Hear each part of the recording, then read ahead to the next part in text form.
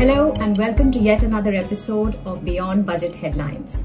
Today we will take you to the expenditure side of the budget and talk about some of the areas which have not been India's top expenses but are now in the spotlight because of the certain recent events. We are joined by our editorial director and policy expert, Mr. A K Bhattacharya, who will help us look beyond the numbers and understand why government needs to loosen its purse strings in this pandemic budget. Hello, AKB. Very nice to see you.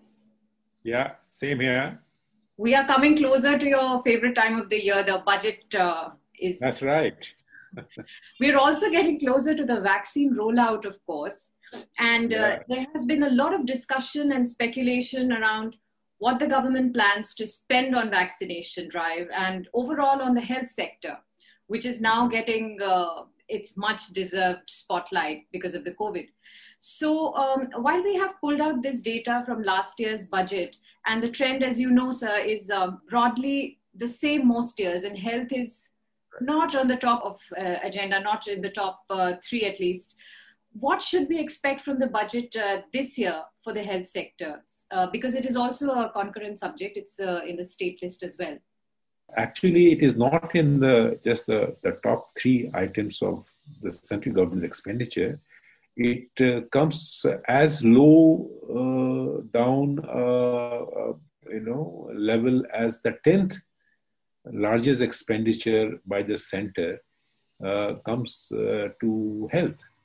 But the center, given the pandemic situation, has to spend more. So I would expect that this year's budget to be presented next month will probably have a special item under the health ministry's budget where you see some money being allocated for financing or providing assistance to states for rolling out the vaccination program.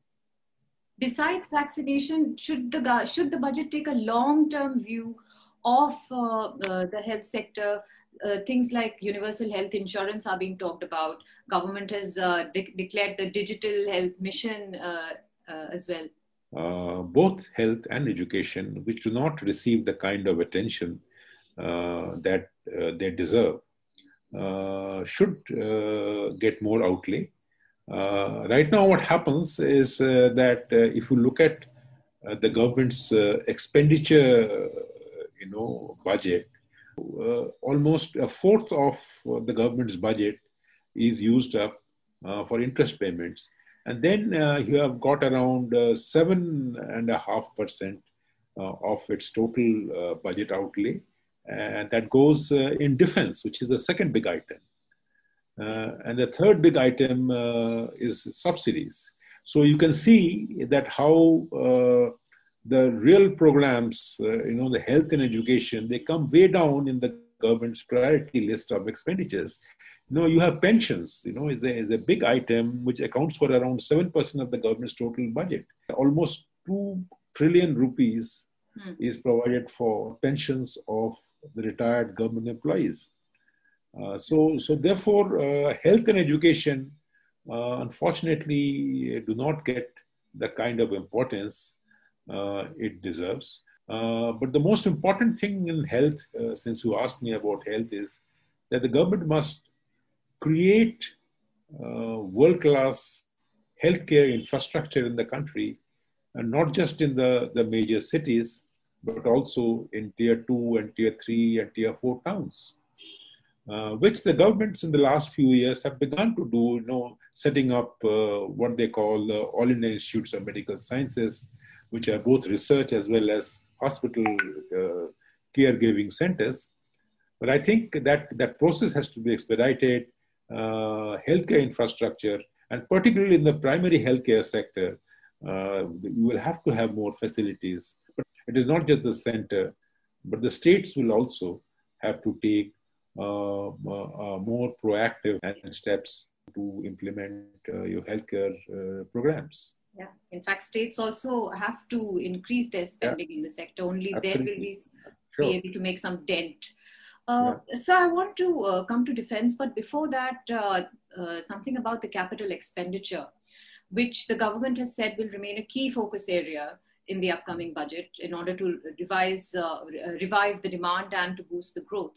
If you look at the numbers that have come so far and compare the actuals to the target capital expenditure for this financial year, it's almost 22%, and the gap has widened. So can you elaborate on what these numbers mean? And yeah. When the budget was rolled out for the current year, it was a fairly ambitious budget. The overall growth in expenditure was expected to be around 13%. Now, as you know, expenditure has two components. One is the capital expenditure, which is spent in creating assets that will have long-term returns for the economy in terms of growth as well. And then there is a large chunk of the expenditure is called the revenue expenditure, which is for running the existing schemes, paying wages, and running those schemes both at the state and central level. Now, out of 30 trillion rupees of total expenditure, almost 26 trillion rupees is meant for revenue expenditure, and a very little, around 4 trillion rupees, is meant for capital expenditure. And that is a problem in itself, that we are not spending enough on creating long-term assets which can create better returns for the economy. The current year was a pandemic year, and you saw that the government decided to increase capital expenditure. It was the increase, as you said, 22%, but if you add 25,000 crore extra, which was announced, actually the increase becomes more. But let that be on the side for the moment.